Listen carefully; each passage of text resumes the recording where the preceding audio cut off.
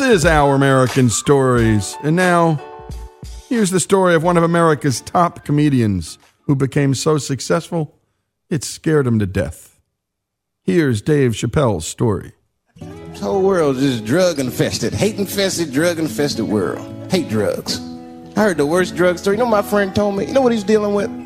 His landlord is hooked on crack. That's terrible.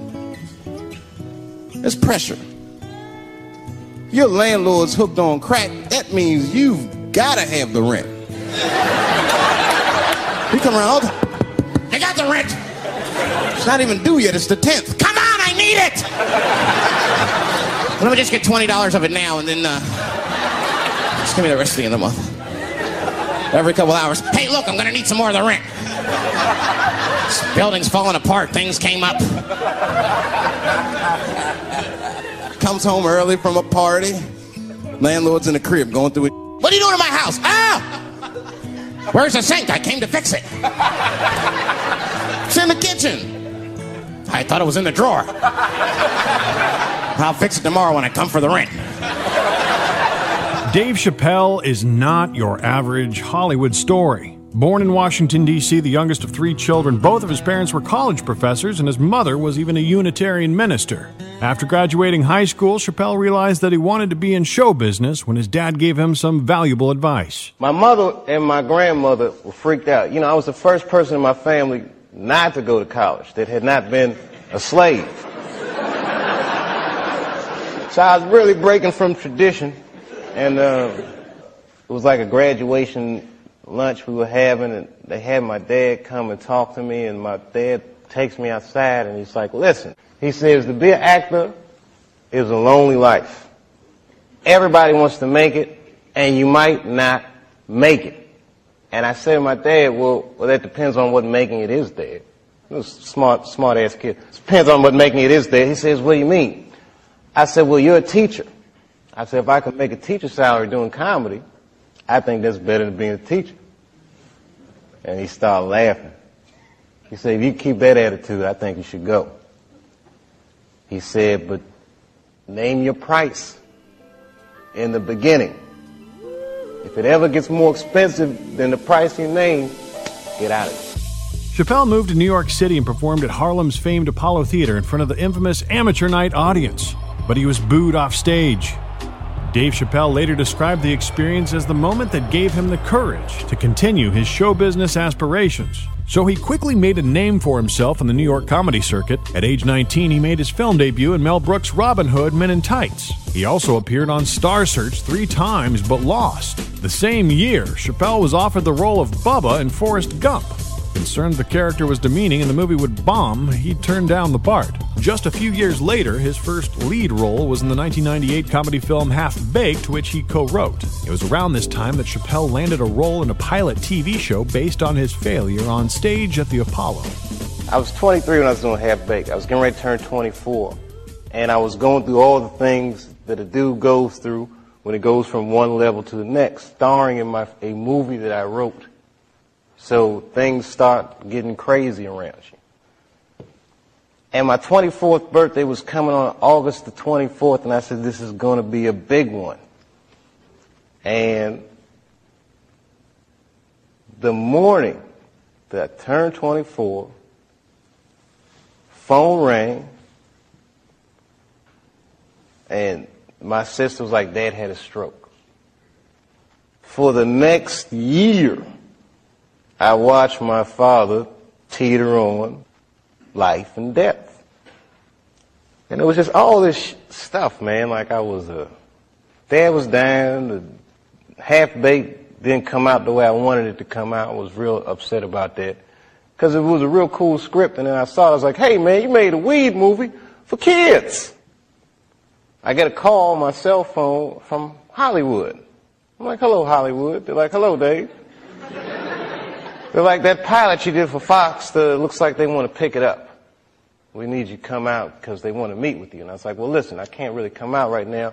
Got a real bad situation at home. Can we talk about this on the phone? No, they would rather meet with you in person. I jumped on that plane and left my father's bedside, which I regret to this day. And I went out and I sat with these people in this room. Yeah, Dave, we really liked the show, but the pilot episode was about me getting booed off stage at the Apollo. They go, but what are we going to do about it? I mean, there's not really any white people in it. I said, well, it's about the Apollo. It's not really white. Well, we were thinking about the girl on the show.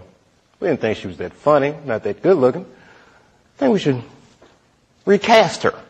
Maybe, and they start using terms like universal appeal.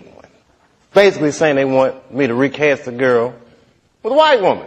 I say, I don't think I can do this, and I quit. The following day, Dave Chappelle would learn a valuable lesson that he would never forget about the media and himself. The cover of Variety, Chappelle pulls the race card. The race card. And I get calls from Newsweek, 60 Minutes.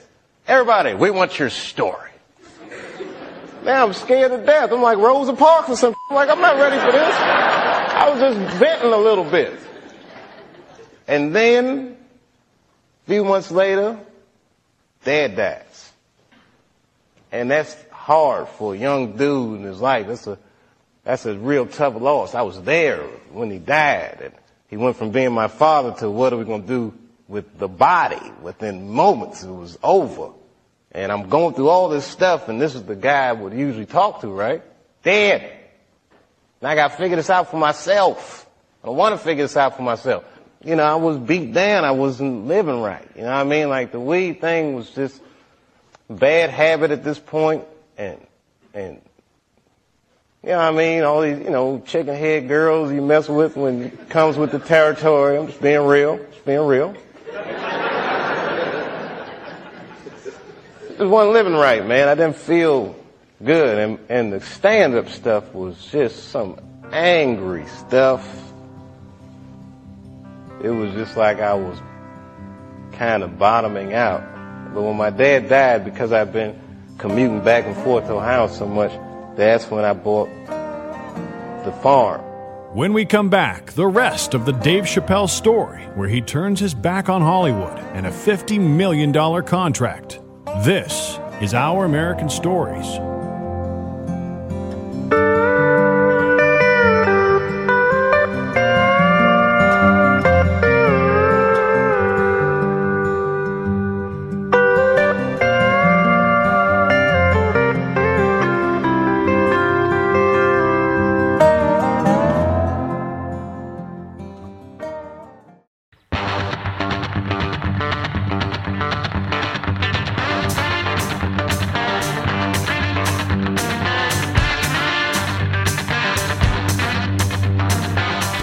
This is Our American Story, and now we return to the story of Dave Chappelle.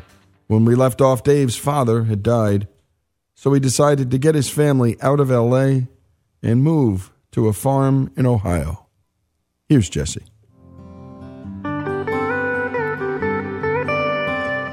So Dave and his family moved to Yellow Springs, Ohio, where his father had lived, buying a 65-acre farm. The illusion of fame and fortune in Hollywood was shattered forever. It's something so real in contrast to what Hollywood is, a very powerful illusion. And when your dad died, it kind of just broke the spell, like, oh, this is bullshit. Look, I've been spending so much time doing this. What about my family? What about my friends? Wait, whatever happened to my friends? Damn, I don't even have any friends. Ugh. So I bounced, man. New Year's Eve, 1999, I moved into that farm,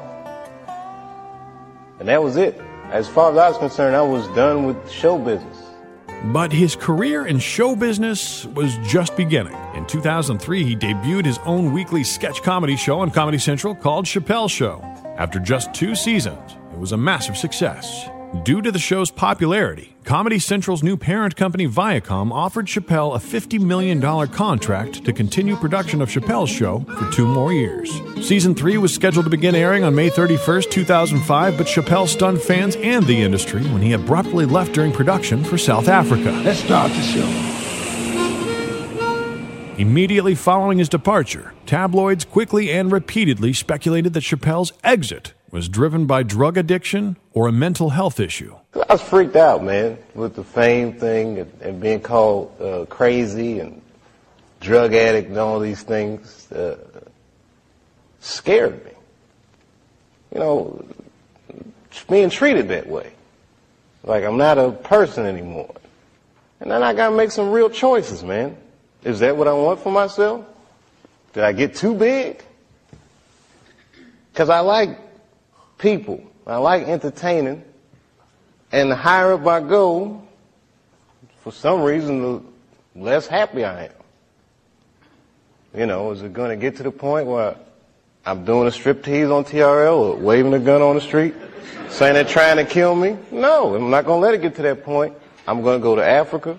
I'm going to find a way to be myself, man. In Africa, there's a small community of people that don't know anything about the work I do, and they just treat me like I'm a regular dude. So I knew that in Africa I'd have a place to sleep, and that I wouldn't have to feel strange. And, you know, when they would call me crackhead and all these things in the country where I'm from, in Africa, they didn't know anything. They was feeding me and taking care of me and taking me to the mall and just regular stuff. And it just made me feel good. It just reminded me that I was a person, you know. It would be some time before Dave Chappelle went back to the United States from Africa, and 10 years before he would return to the stage with his stand-up comedy. I didn't even know they were saying those things about me. Then I call home, and people be like, "Oh my God, are you all right?" "Yeah, chill, I'm in Africa, baby, what's going on?" And then I got a call from a journalist that had been working on a story, and he was like, "Yeah, rumor mill's going on about you. Just want to clear a few things up." And I'm like, "Yeah, what's going on?" "Okay, do you smoke crack?" I said, "What? Do you smoke crack? Did you graduate from high school?" I mean, it was all these crazy questions. And I thought about never coming back. I said, this place is crazy. Like, I'm that dude. I just thought about all the things that celebrities go through and what celebrities become in our culture. You know, if you Brad Pitt and Jennifer Aniston and your marriage is breaking up, that's an awful thing. But to see that speculation in people gotta sting a little bit. And then I realized, oh my God, I'm one of those people. That's a small club, man. That's a weird place to be. Ain't really no going back. You can't get unfamous. You can get infamous. So I got scared. I'm not gonna lie, y'all, I was scared to death. And I didn't touch the mic. But you know what was cool, man? The first time I went back out and did stand-up, I was in Cincinnati. So it's not far from the farm. I said, if I gotta run, I can get home fast. And club sold out real fast. I played a comedy club. And man, when I walked out on that stage and them people were screaming, I get teary-eyed just thinking about it.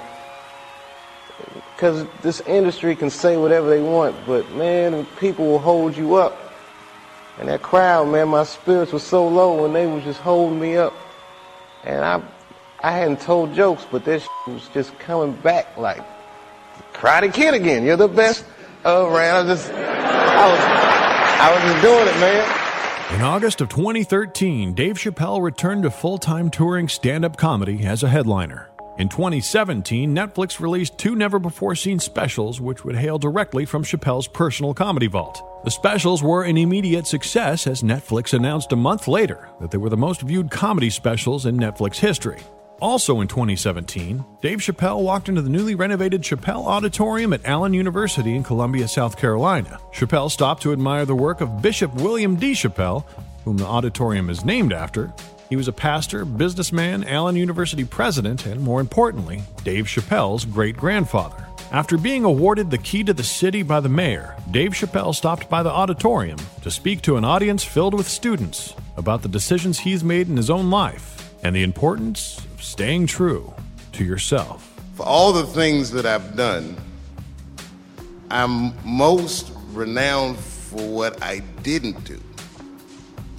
I've made decisions in my career that a lot of people have called insane. 2004, had $50 million deal on the table, and in a crisis of conscience, flipped the table over and walked away. Went to South Africa. Everyone said I was running away from the money. That is not true. In fact, I still want that money.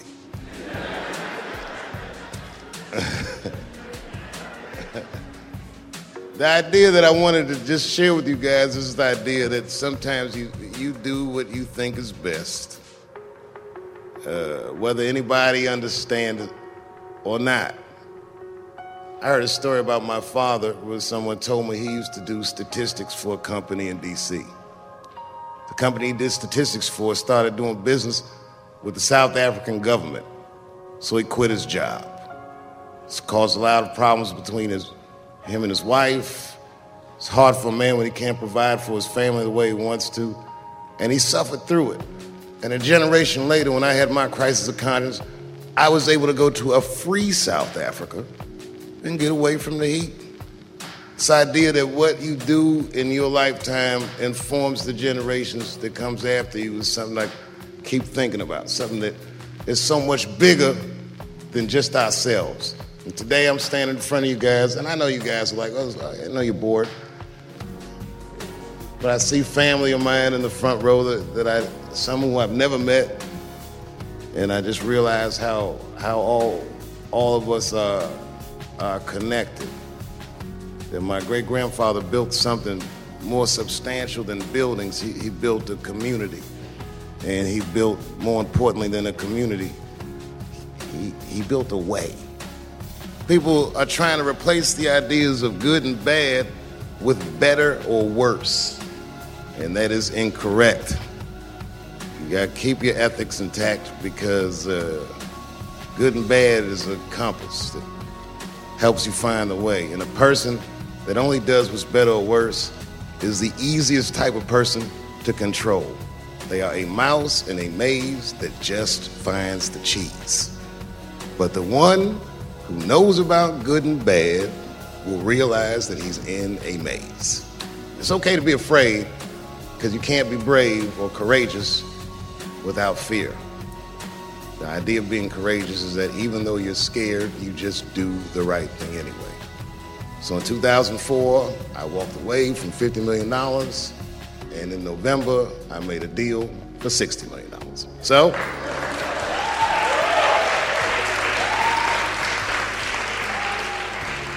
although I am not the most famous comedian of my time, I would like to know what their great-grandfathers did. I'm very proud today. Thank you very much. And that's the story of the one and only Dave Chappelle. A testament to being true to yourself.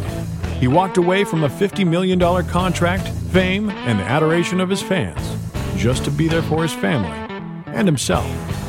Dave Chappelle is not your average Hollywood story. For Our American Stories, I'm Jesse Edwards.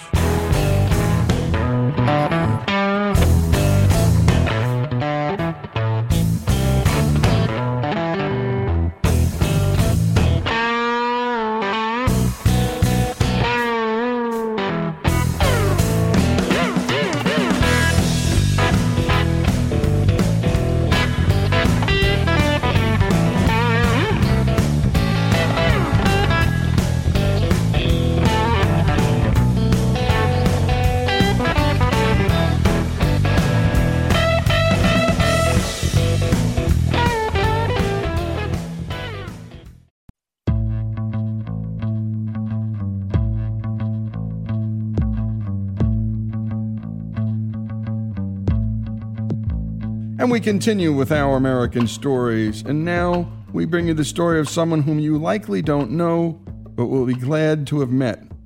John Farnham grew up on a ranch in Helena, Montana, and here he is with his story. I was adopted. My mom and dad tried to have children, couldn't get pregnant, went to Catholic Charities, and Catholic Charities helped them get my sister, Janae. Shortly after they got Janae, Catholic Charities called and said, I know that you have Janae. Would you consider taking another baby? We have a young mom coming and we need to find a home. My birth mother, she was 14 when she got pregnant with me. And so my mom and dad said the ultimate that changed my life. They said, yes, we would love that. Right after they got me, my parents ended up getting pregnant. And so I have a biological brother to my adoptive parents and a biological sister to my adoptive parents. So it all happened very rapidly. From the time that they got Janae till the time that my youngest sister was born, there is only 5.5 years difference between the oldest and the youngest child in 4 kids. So it was like a daycare center all the time at our house. Throw in a cousin or two, some friends, and that's how our life rolled. We always were surrounded by tons of family. Part of that, I think, is also being raised on the ranch. It was such a communal part of our life. Food is very important, so we would have dinners together every single night. My grandfather and grandmother lived on the ranch. My uncle lived on the ranch. Everybody just kind of, the nucleus of our family was the ranch. When I was 6 years old, my dad got diagnosed with a frontal lobe brain tumor, which affects 100% of your executive function. They decide they need to operate on his brain, and they did brain surgery very successfully. However, it changed who he is as a human being. Anytime you have that kind of trauma in your brain, it dramatically shifts who you are. Prior to his brain tumor, he would take all of us kids out camping. He would water ski with us on his shoulders. He would play the piano just by ear. He never had piano lessons and could play anything he heard. He's an incredibly brilliant man. After his brain tumor, that man no longer existed. And so being 6, it was really hard for me growing up to understand who our friends remembered as my dad and the stories they would tell about him, because they weren't stories that I remembered. The stories that I remembered were much more challenging. They were much more traumatic. It was much more stressful, because all of a sudden we went from a 2-parent income in this home to just my mom. Not only just my mom, but my mom having to care for all of his children and care for my dad.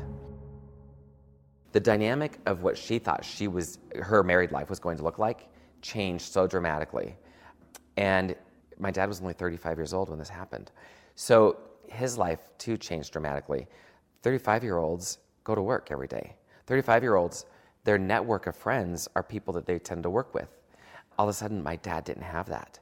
And so there were some really dark days growing up. And if it weren't for the family and my mom's friends from her work, I don't know how we would have done it. I don't know how my mom did it, quite frankly. She is a hero to me. She passed away 2 years ago, and the ultimate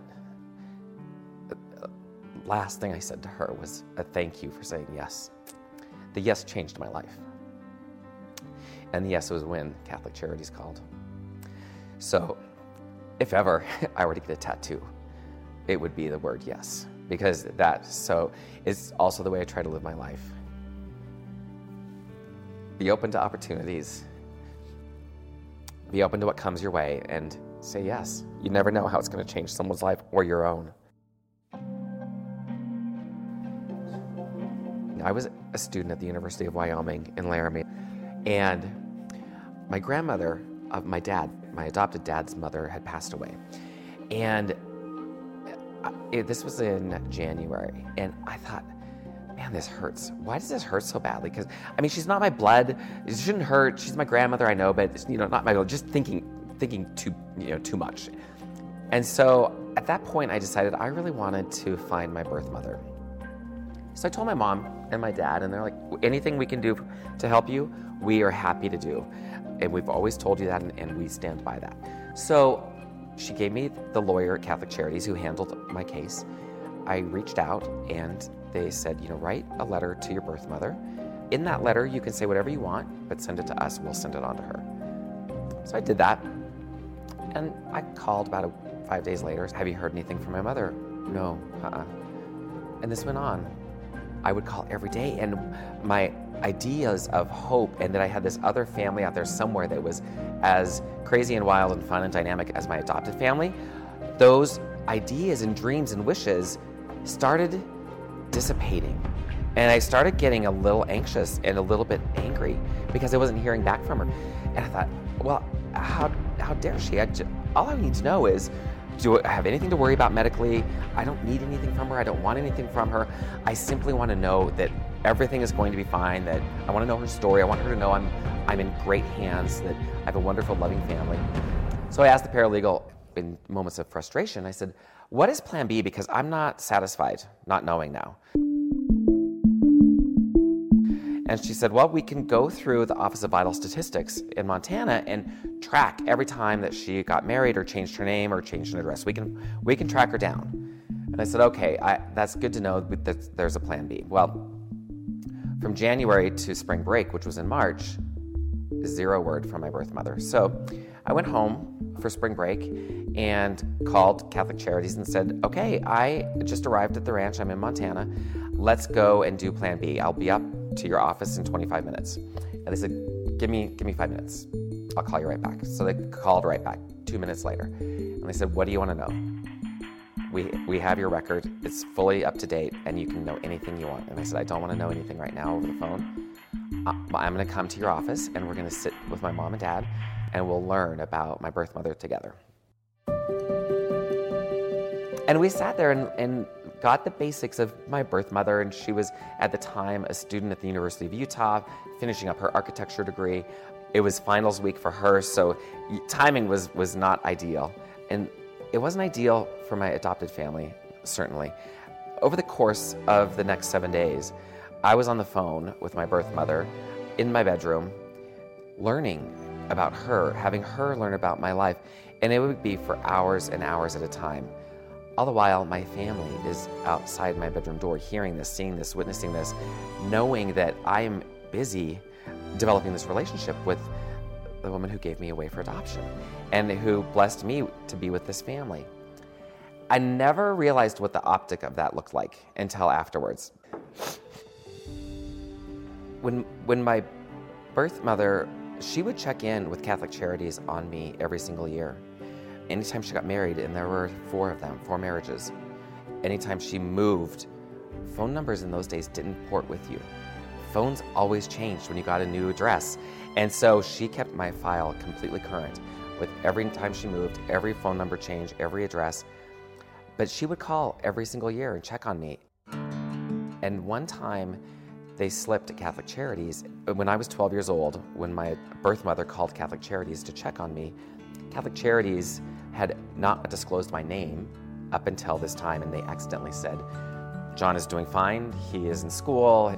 And so now my birth mother knew that I was John. My adopted family had to be told because they disclosed my name. She didn't know my last name, but she knew my name. And it terrified my parents because that was the first time that they knew that my birth mother was checking in on me every single year. And I didn't realize this until I was an adult, and my mom, my adopted mom, told me what had happened and how it rocked her world, how she really thought that my birth mother was coming back to get me. And when we come back, we continue with this remarkable story, a love story, no doubt, and very different than most of ours, but in many ways the same too. John Farnham's story, here on Our American Stories.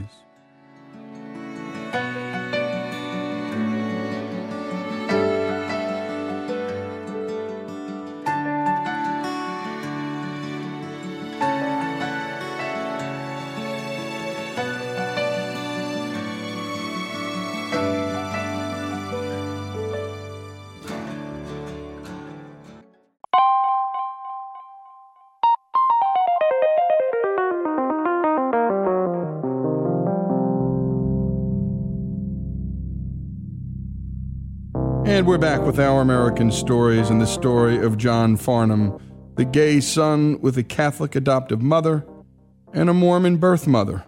Only in America, folks. And by the way, I love that he said the yes of the adoptive mother changed my life. It's how I live my life. Say yes. A really fascinating guy, John Farnham is. Let's continue with his story.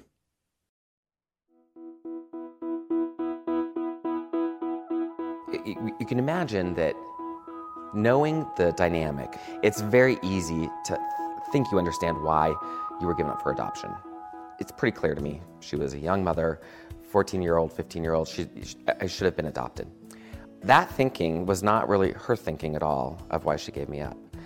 Her thinking was she didn't feel loved in her own home, and she wasn't going to bring a baby into that home.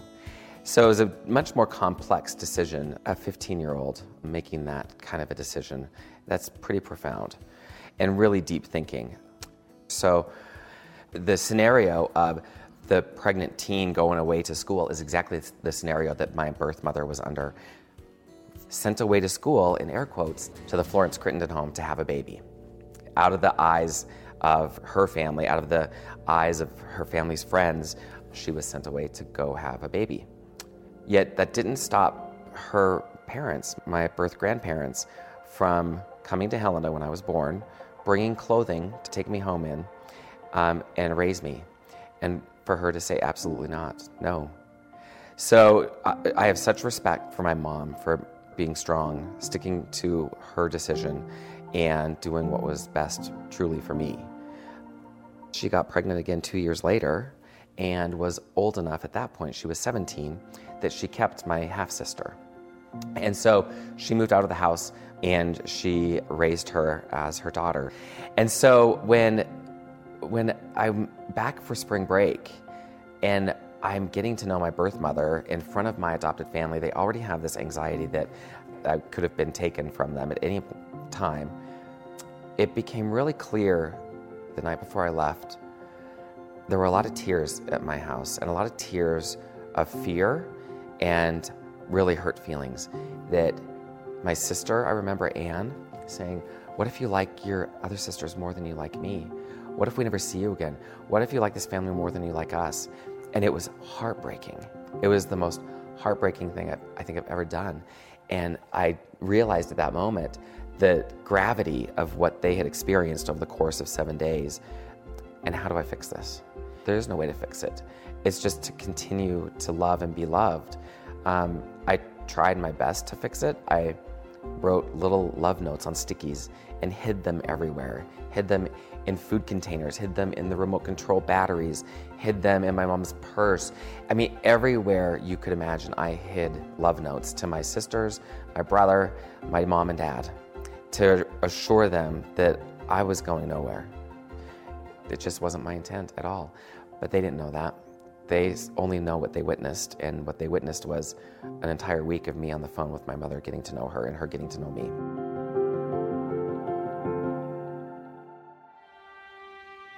So this is March, and I learned from my birth mom that she had not told her family about me.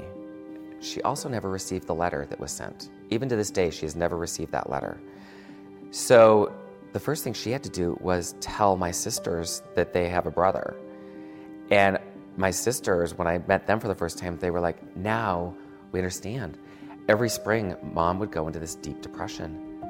She was missing you. She knew your birthday. She knows your birthday.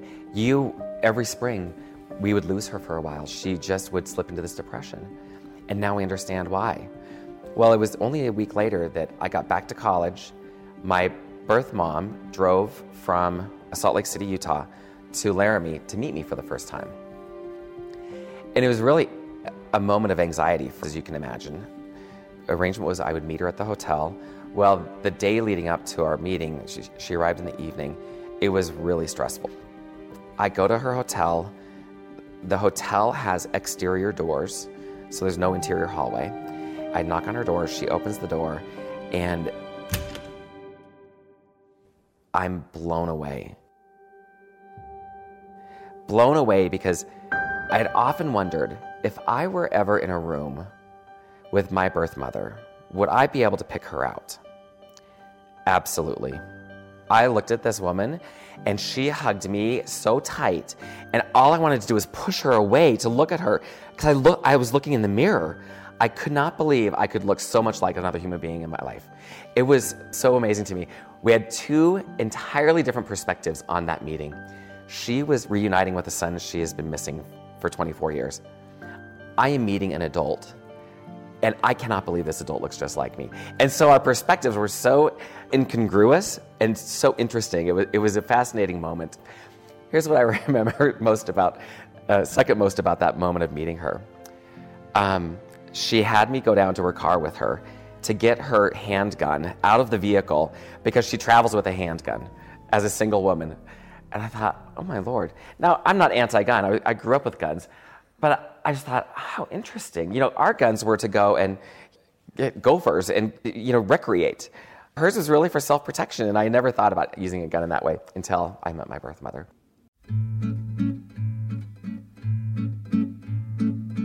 It was like this regressive behavior.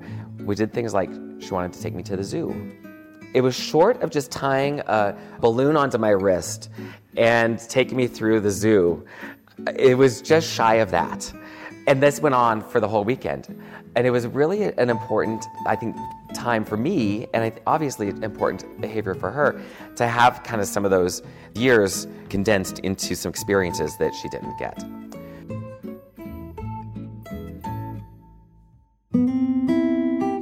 Well, as you can imagine, there is a lot of tears, a lot of apologizing, a lot of I'm sorry, and I can't accept her apology. She gave me an incredible life, because it could have gone the other way easily. She opened doors for me that never would have been opened before. She introduced me and gave me the opportunity to be introduced to an incredibly loving family.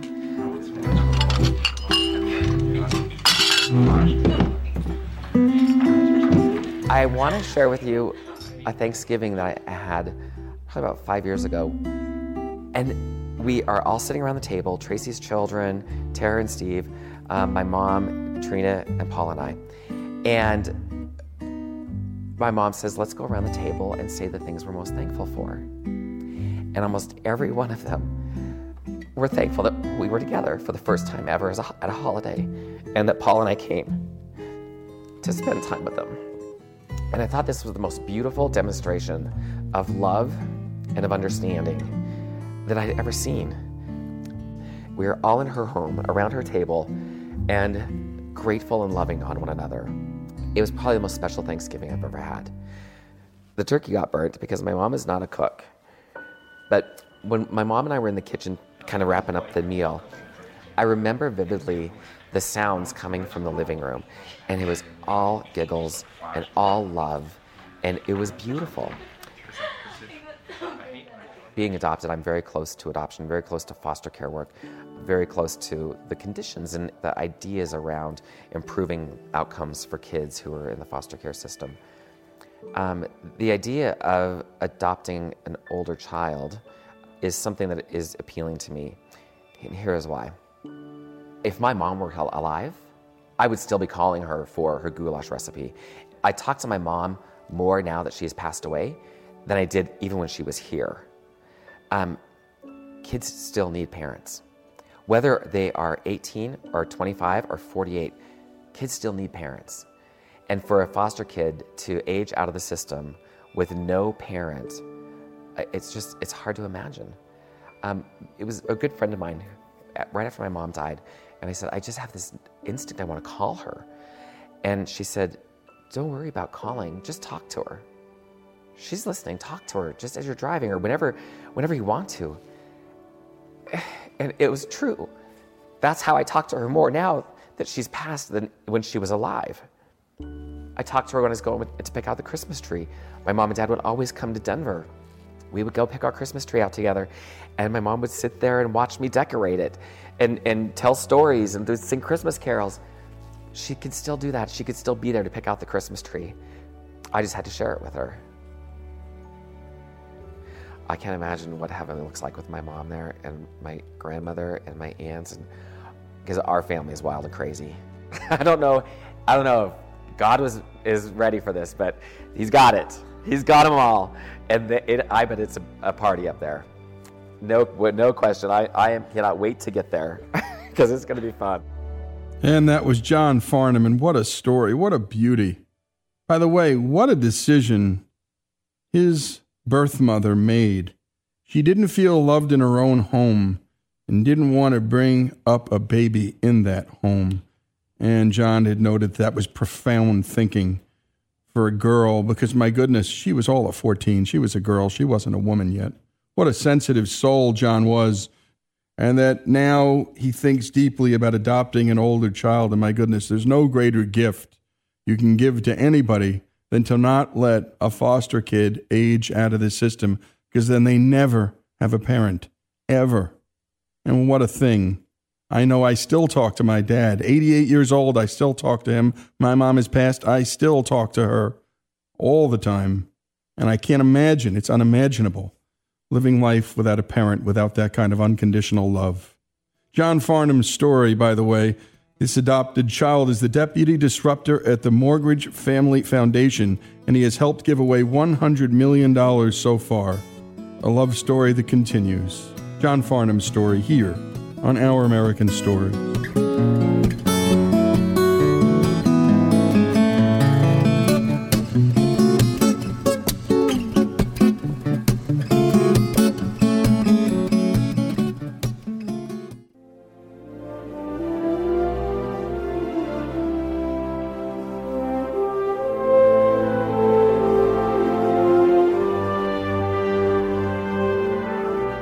This is Our American Stories, and no matter how many times we've heard the story of the U.S. Olympic hockey team's still all too amazing to believe heroics at Lake Placid in 1980, we want to hear it all over again.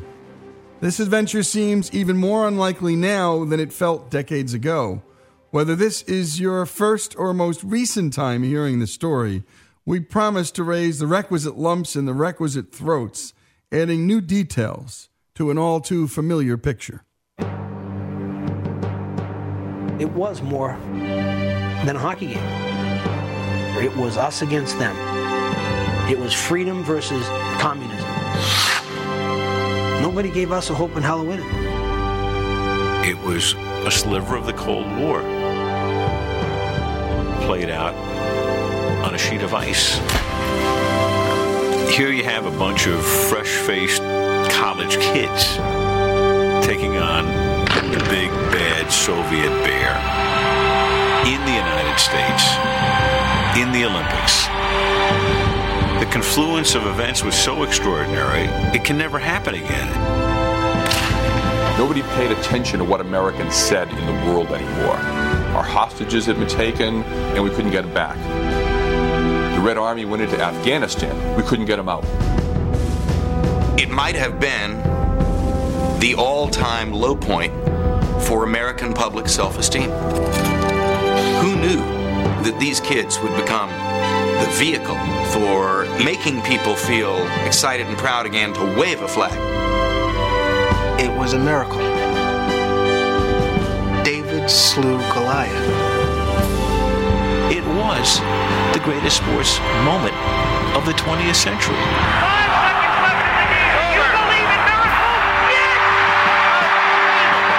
No one could know how important one game could possibly be to a nation that seemed to be losing its way. Certainly not in 1979, when a weary America heard from its embattled leader, who told us we were a nation in crisis. It is a crisis of confidence. It is a crisis that strikes at the very heart and soul and spirit of our national will. President Carter was seen as an expression of the American self-doubt and lack of self-confidence of the mid-'70s. Here's Vice President under Jimmy Carter, Walter Mondale. Our public support was eroding rapidly. You could feel it when you're out with people, when you're giving speeches, when you're shaking hands. America, I think, had begun to wonder whether we'd lost our edge. In the 20 years since winning the gold medal at the 1960 Olympics, American teams had become increasingly unable to compete with the dominant Europeans, especially the Soviet Union, whose players were amateurs in name only. The goal was to avoid being embarrassed at home. So in July of 1979, the best amateur players in the country were invited to try out for the 1980 Olympic team. They invited us all to Colorado Springs, and they divided us up into 4 teams. Basically, Eastern guys, Michigan guys, Minnesota guys, and an at-large team. Over the course of 10 days in Colorado Springs, those 4 teams played a round robin. It was a nerve-wracking situation. It was a pressure-packed situation. And as that tournament went on, it was being evaluated by Herb Brooks. Minnesota native Herb Brooks never went to charm school. He was abrasive and intense. He was also the best college hockey coach in the country at the University of Minnesota. People were a little afraid of him. He'd always been considered kind of an outsider, had his own way of thinking, his own way of doing things. And he already had a history with the Olympic team. As a University of Minnesota player, Brooks thought he had made the team in 1960. He was even in the team picture. But at the last minute, Coach Jack Riley added a new player to the roster, and someone had to go. The someone was Herb Brooks, cut just one day before the team left for the games. A crushed Herb Brooks immediately called his father to vent. So I called and said, Dad, this whole thing is bull. It's the Eastern coach, fixed all politics, and I went through the whole thing, and finally, my father said, "You're done?" I said, "Yeah." He said, "Well, keep your bleeping, keep your mouth shut. I heard enough of that. You get back and thank the coach, get your ass in the locker room, wish your teammates well, and get your ass home." That was my father. God rest his soul. I said, "Yes, sir." So I came home, and watching this thing unfold. The Americans got hot, and they won our country's first gold medal. I'm watching this thing on TV. My father looked over at me. He says, "Looks like the coach cut the right guy, didn't he?" And just bang. That left unfinished business in Herb Brooks' life. He had something to prove. He was on a mission. A mission to shake American hockey out of its slumber. What's this? First, Brooks had to trim the roster from 80 to 26. Tough part will be getting it down to 20 before the opening ceremonies. Behind the Iron Curtain, the Soviets were the best hockey team in the world, perhaps the strongest ever assembled, and everybody knew it. Vladislav Tretiak grew up outside Moscow and became immersed in the Soviets' communist sports machine at a young age. He developed into perhaps the greatest goaltender to ever play and starred on the Soviet national team for over 15 years. Vladislav Tretiak. You score on Tretiak, keep the puck. It doesn't happen often. By 1980, Boris Mikhailov was already a 10-year veteran of the Soviet national team and the most recognizable face in international hockey. Here's Boris Mikhailov. Sport was tied with politics, and any victory had big political undertones, especially during the Olympic Games, when the General Secretary and everybody else was worried about how we would represent our country. Our task was only to place first. They were government-sponsored magicians on ice. The goal was to win for the motherland and to show the world that Karl Marx had it right. They played hockey the way we played basketball, with the same kind of control of the puck, the same kind of intricate offensive patterns, and of course the presence in goal of Tretiak. How could you beat him? Back in the U.S., Herb Brooks had been contemplating that same question for years. After all, how many times does one have to get hit with the same hammer and sickle before they learn? We also need to change the way we play the game. North American hockey had forever been a very linear dump-and-chase style of hockey, unlike the Soviets and Europeans, who played an artistic, very free-flowing system built on finesse, speed, conditioning, and overlapping movements. Most of all, team chemistry. Brooks was calling for a revolution in American hockey. And when we come back, the miracle on the ice in 1980, the 1980 Olympic Games, when we continue.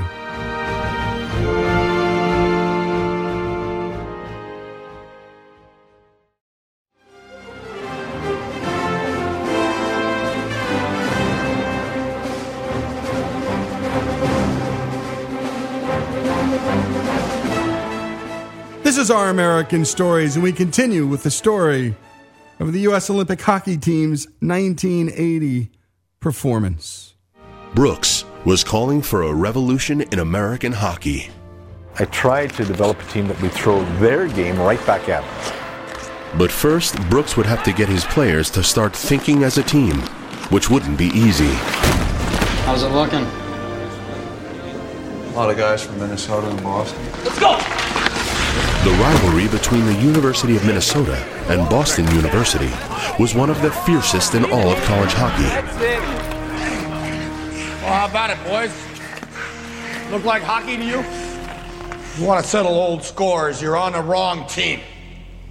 As much as I was a Boston hockey player and I had pride in my roots as a Boston hockey player, I had an enemy, and my enemy was the University of Minnesota. The Boston guys, we thought we were pretty savvy, and there were guys that didn't lock their doors or left their wallets out in plain sight. We thought, these guys are a bunch of hicks from the cow pastures. I wanted to blur the boundaries of our country, build a we and an us and ourselves as opposed to an I, me, myself. Our spirit was going to be a big asset. And you can't have that type of thing if you have pockets of individuals and if there's not those team-building exercises throughout the year. To fill the most important role, Brooks picked 22-year-old Boston University goaltender Jim Craig, the man who would backstop history. People I speak to say Craig's game has been off since his mom died. You ever see him when his game's on? Craig was recovering from the recent death of his mother Margaret to cancer. Starting in August of '79, Brooks began employing his main team-building exercise, beginning a rugged 6-month pre-Olympic training program with a strategy. Maybe if they hate him, they won't have time to hate each other.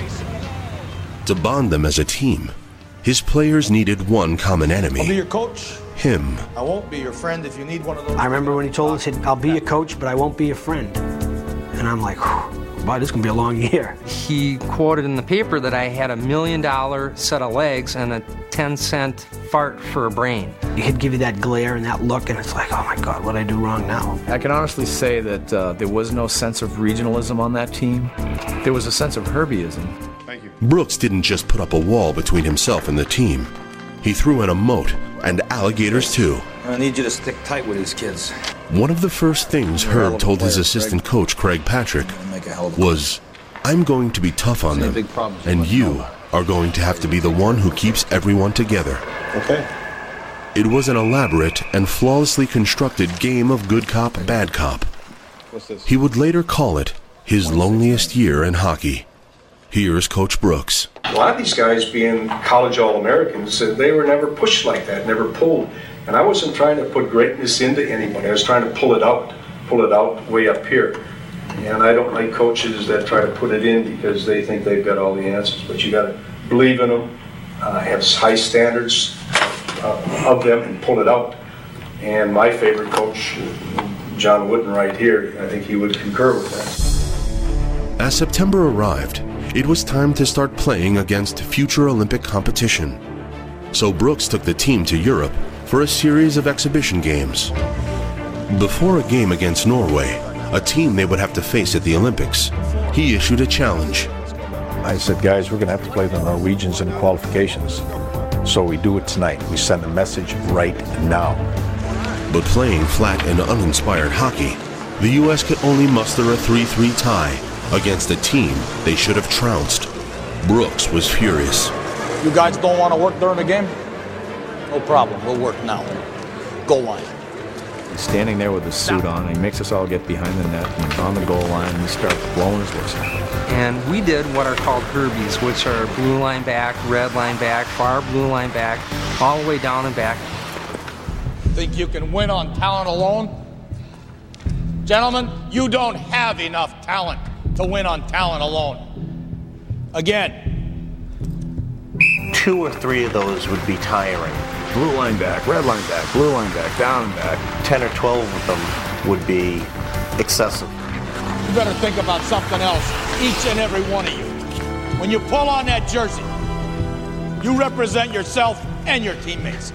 And a name on the front is a hell of a lot more important than the one on the back. Get that through your head. Again. And we did them for about 45 minutes to an hour. The rink attendant turned the lights off on us, and we still skated in the dark. In the dark, he's screaming at us. Booming voice around this empty arena. How about it, Silky? You gonna be the first one to quit on me? It was pretty intense. The message went out right then. They're not going to play the game like that and disgrace their abilities or our collective efforts. That moment probably had more to do with us gelling as a team, feeling like we were a group, a family. We looked at each other and said, basically he can do anything he wants to us. He's not going to break us. The following night, the teams played again. The United States won 9-0. But there were still 6 cuts to be made, and Brooks was making it clear that no one was safe, not even the team captain. You better start putting the puck in the net, Rizzo, or you're not going anywhere. Here's team captain Mike Eruzione. 2 weeks before the Olympic Games, he calls me in. He's going to cut me from the team. You're not good enough. You shouldn't be here. I never should have taken you. I'm going to send you back. Don't think I won't do it. And I'm thinking, he might just do this. You know, I'm like, wow. The word got down that Eruzione's job was in jeopardy. So everyone said, if he'll cut the captain, where do I stand? Which is exactly what Brooks wanted. Timmy! What's he doing here? Hey, do you guys know who he is? Turning the screws even tighter, he brought in new players for tryouts just weeks before the Olympics, provoking the same fear in his players that Brooks himself experienced in 1960 when he was cut from the Olympic team at the last minute. But this was a new generation of player, and they'd had enough. Assistant coach Craig Patrick approached Brooks on the team bus. Herb, some of the boys want to have a word. Here's defenseman Jack O'Callahan. And I said, you know, Herb, I don't think you should do it. I think it's wrong. We're going to Lake Placid in a week. I mean, stop it. Get rid of these guys and let us get serious about this. And I was looking for that moment where their cohesiveness and strength of association was such a strong bond, and then I would just cut the cord, and that was the moment. Brooks sent the late additions back home. He trimmed the roster to 20 and kept his captain. Herb never did anything on a whim. He planned. And I think he felt that maybe this was the last test to see how close these players really are. 12 Olympic team members were from Minnesota, 4 were from Boston, and 2 apiece were from Wisconsin and Michigan. Yeah. But just days before the Olympics, the Americans had one more test to take. Well, I still don't know why you scheduled this, Herb, but get your guys to New York. They've got a game to play. On February 9th, 1980, at Madison Square Garden in New York City, they skated onto the ice to play an exhibition game just 3 days before the start of the Olympics. But to their opponents on this night, it wasn't just an exhibition. The Soviets had just recently embarrassed the NHL All-Stars, the best of the best, defeating them 6-0. But before the game, Brooks told his team to go out and have fun. Have fun? Brooks himself later described the Garden game as a ploy. He said, what could possibly be gained by playing the Soviets tough and waking them up? We got crushed, and we thought, these guys are in another world. They just kicked us around that rink. The goals they scored you could have filmed them. They were so beautiful. They were like robots. When they scored a goal, they never smiled. I don't think I ever saw them smile.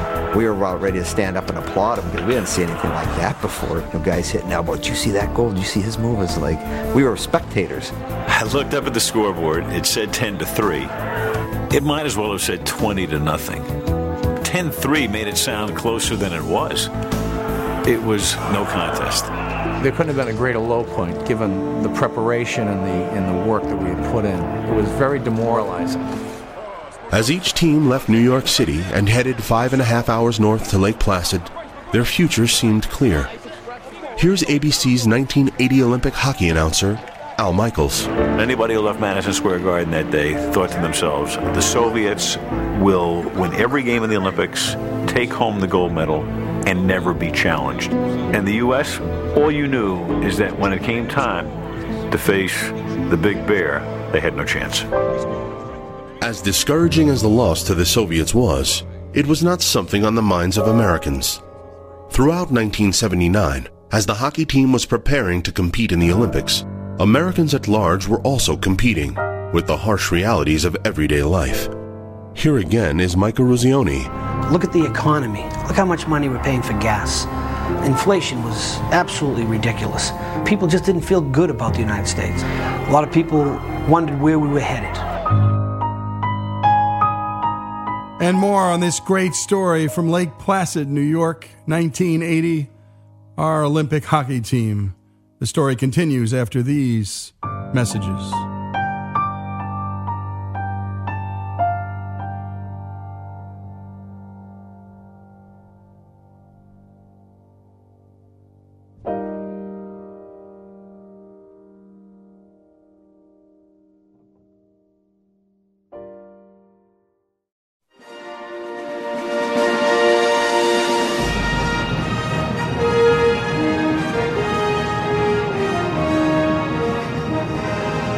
This is Our American Stories. We continue with the story of the U.S. Olympic hockey team's miracle on ice in Lake Placid in 1980. And then, in November, just when things seemed like they couldn't get any worse, This is NBC Nightly News. they did. With Jessica Savage. Good evening. The American embassy in Tehran is in the hands of Muslim students tonight.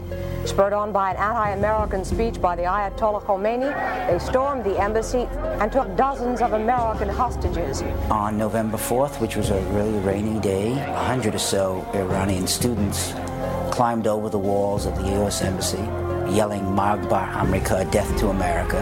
In a few seconds, the door was knocked down, and Iranians with automatic weapons stood right in front of me and held them against my head.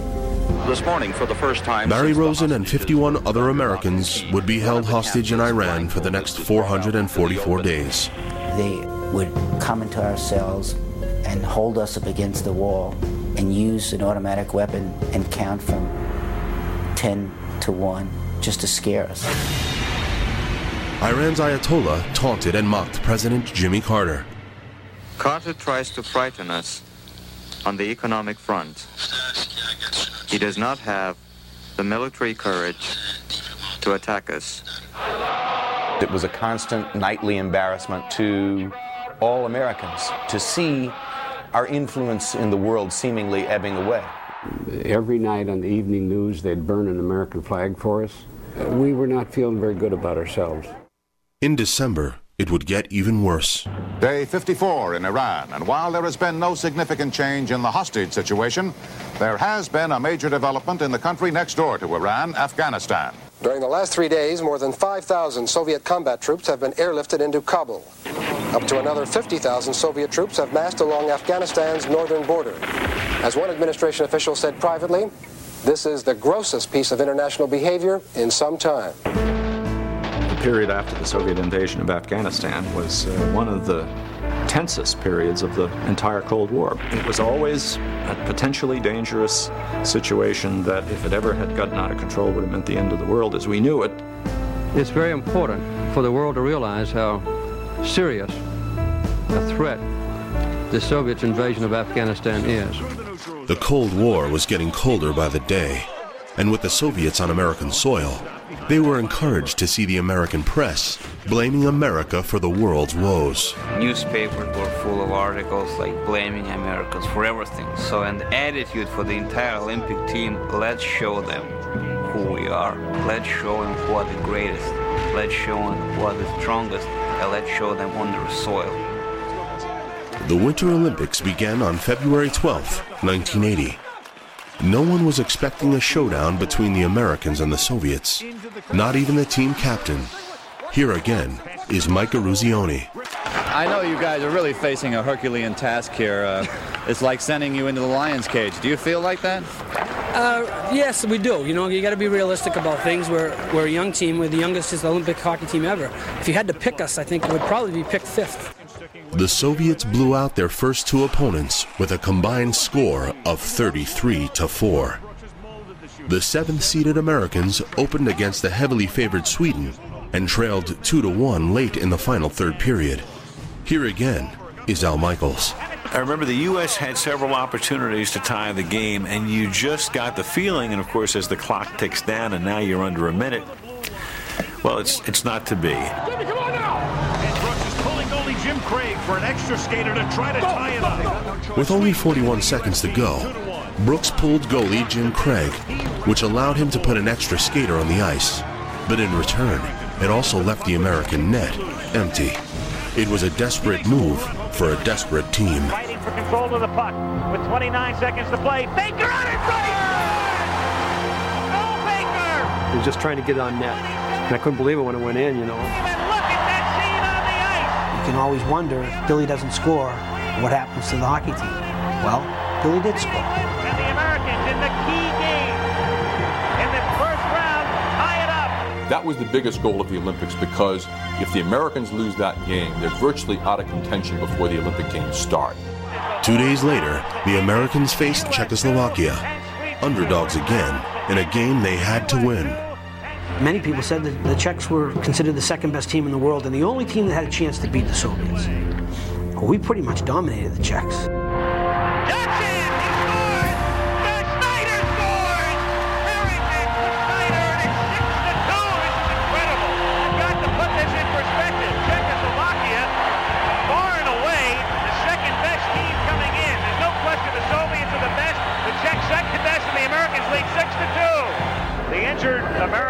Then late in the third period, as the Americans were skating to a 7-3 Valentine's Day massacre victory against the second-best team in the world, Mark Johnson, the team's star player, was knocked to the ice from a cheap shot by a Czech player.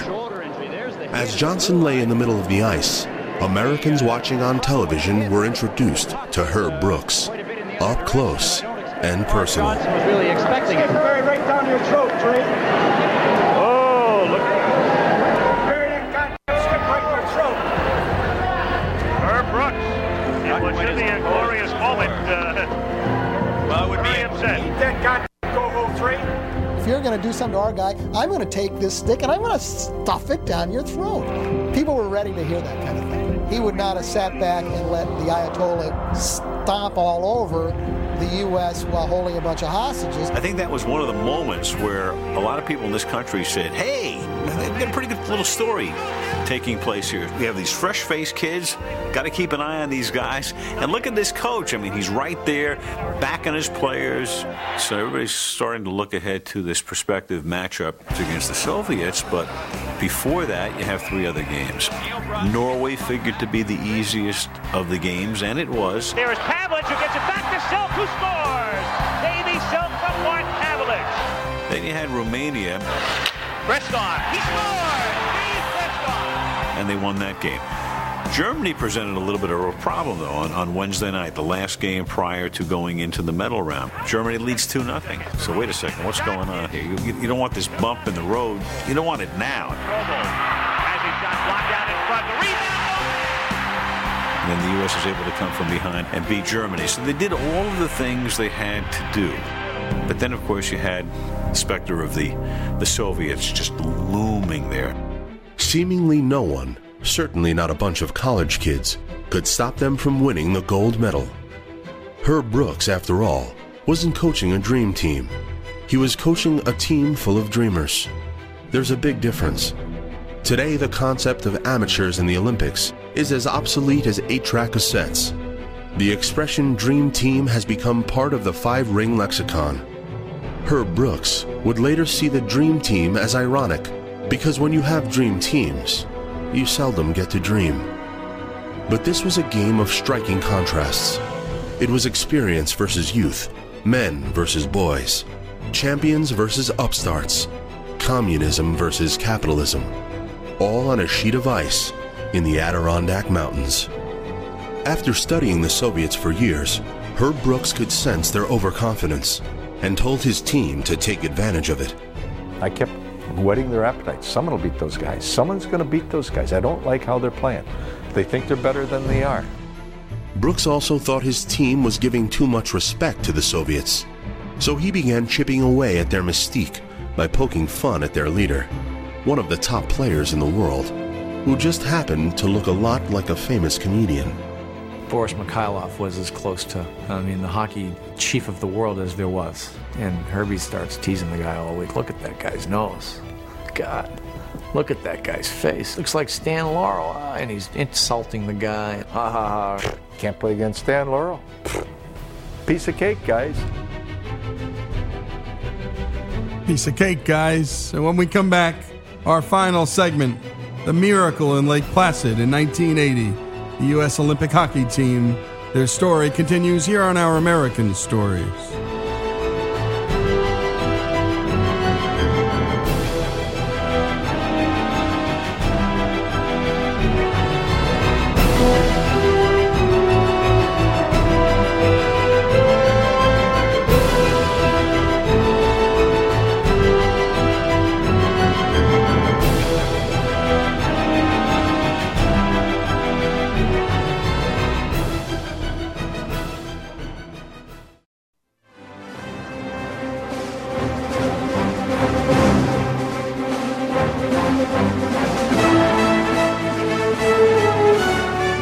is Our American Stories, and we continue with our final segment in this hour-long celebration of the United States Olympic hockey team's remarkable performance in Lake Placid in 1980.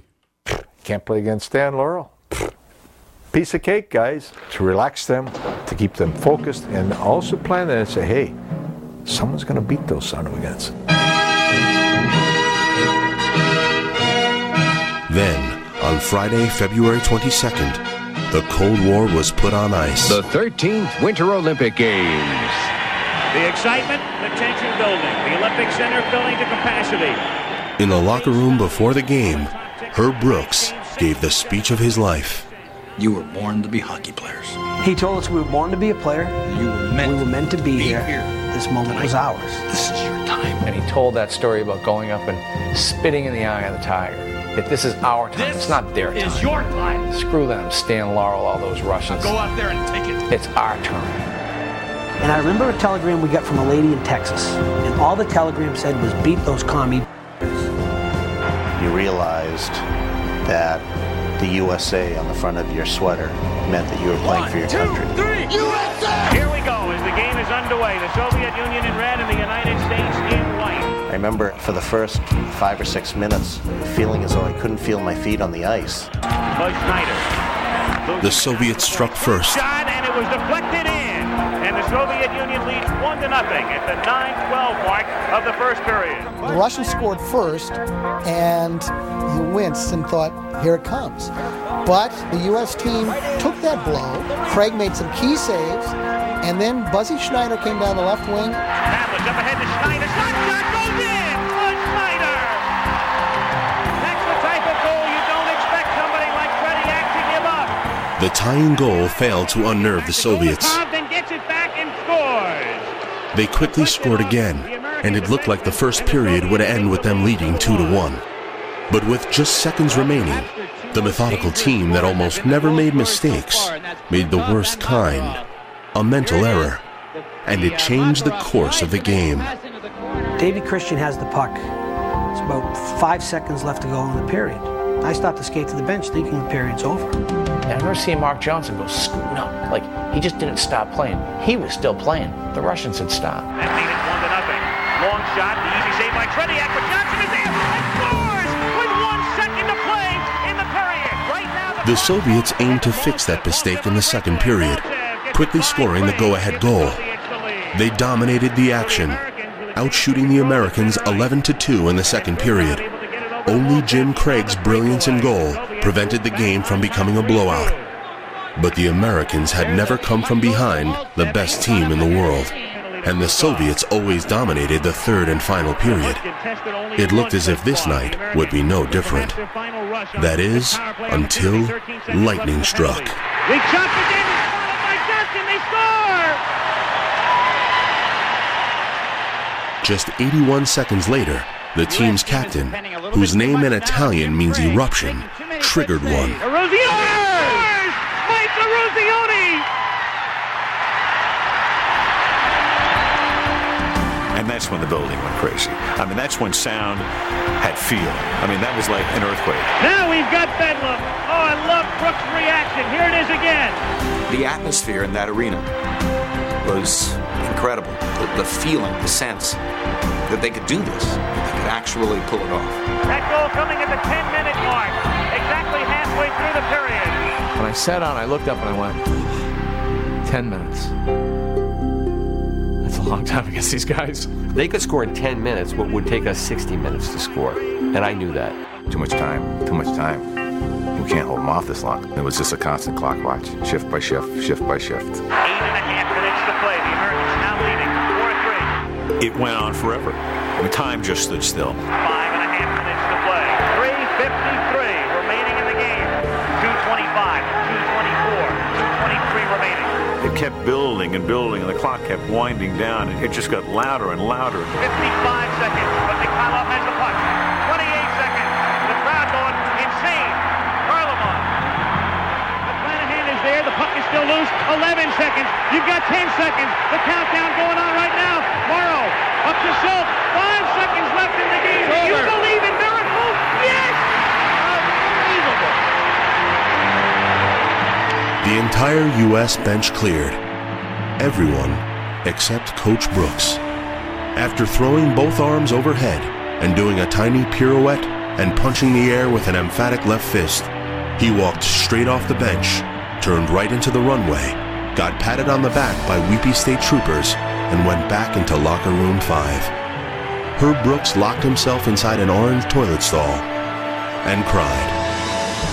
Once the team made it into the locker room, they broke into a spontaneous chorus of God Bless America, filling in the words they couldn't remember with hums and whistles. In Lake Placid and all over the United States, the victory triggered an outpouring of national emotion never before provoked by a sporting event. On the Iron Range in Minnesota, people ran outside and hollered and shot off guns. In the Mediterranean Sea, the USS Nimitz, one of the world's largest supercarriers, flashed the score to a Soviet intelligence ship that was nearby. The Soviets would not lose again for 5 years, and the Americans would not beat them for another 11 years. But the future domination came with no rewind mechanism, no clause that could undo what happened on Friday night, February 22nd, 1980. It was the 13th anniversary of the film debut of Walt Disney's Cinderella. Maybe it figured. The nation continued celebrating, but for the hockey team, it wasn't over yet. People always forget that the U.S. had to win another game on Sunday. It was still possible. If the Americans did not beat the Finns, that they would not only not win the gold, they wouldn't win any medal at all. And Herb understood this. And we were excited, we were anxious, we couldn't wait to get out and play. And Herb Brooks walked into the locker room, and he looked at us and he said, if you lose this game, you'll take it to your grave. Then he stopped, he walked a couple of steps, turned, looked at us again and said, your grave. Once again, the Americans would have to come from behind. And we went out there in the third period, and I think we just steamrolled them from the time they opened that door and let us out. They didn't have a chance. Johnson to McClanahan, he scores! 3 unanswered goals in the third period gave the U.S. a 4-2 win and the gold medal. Forward to the gold medal. This impossible dream comes true!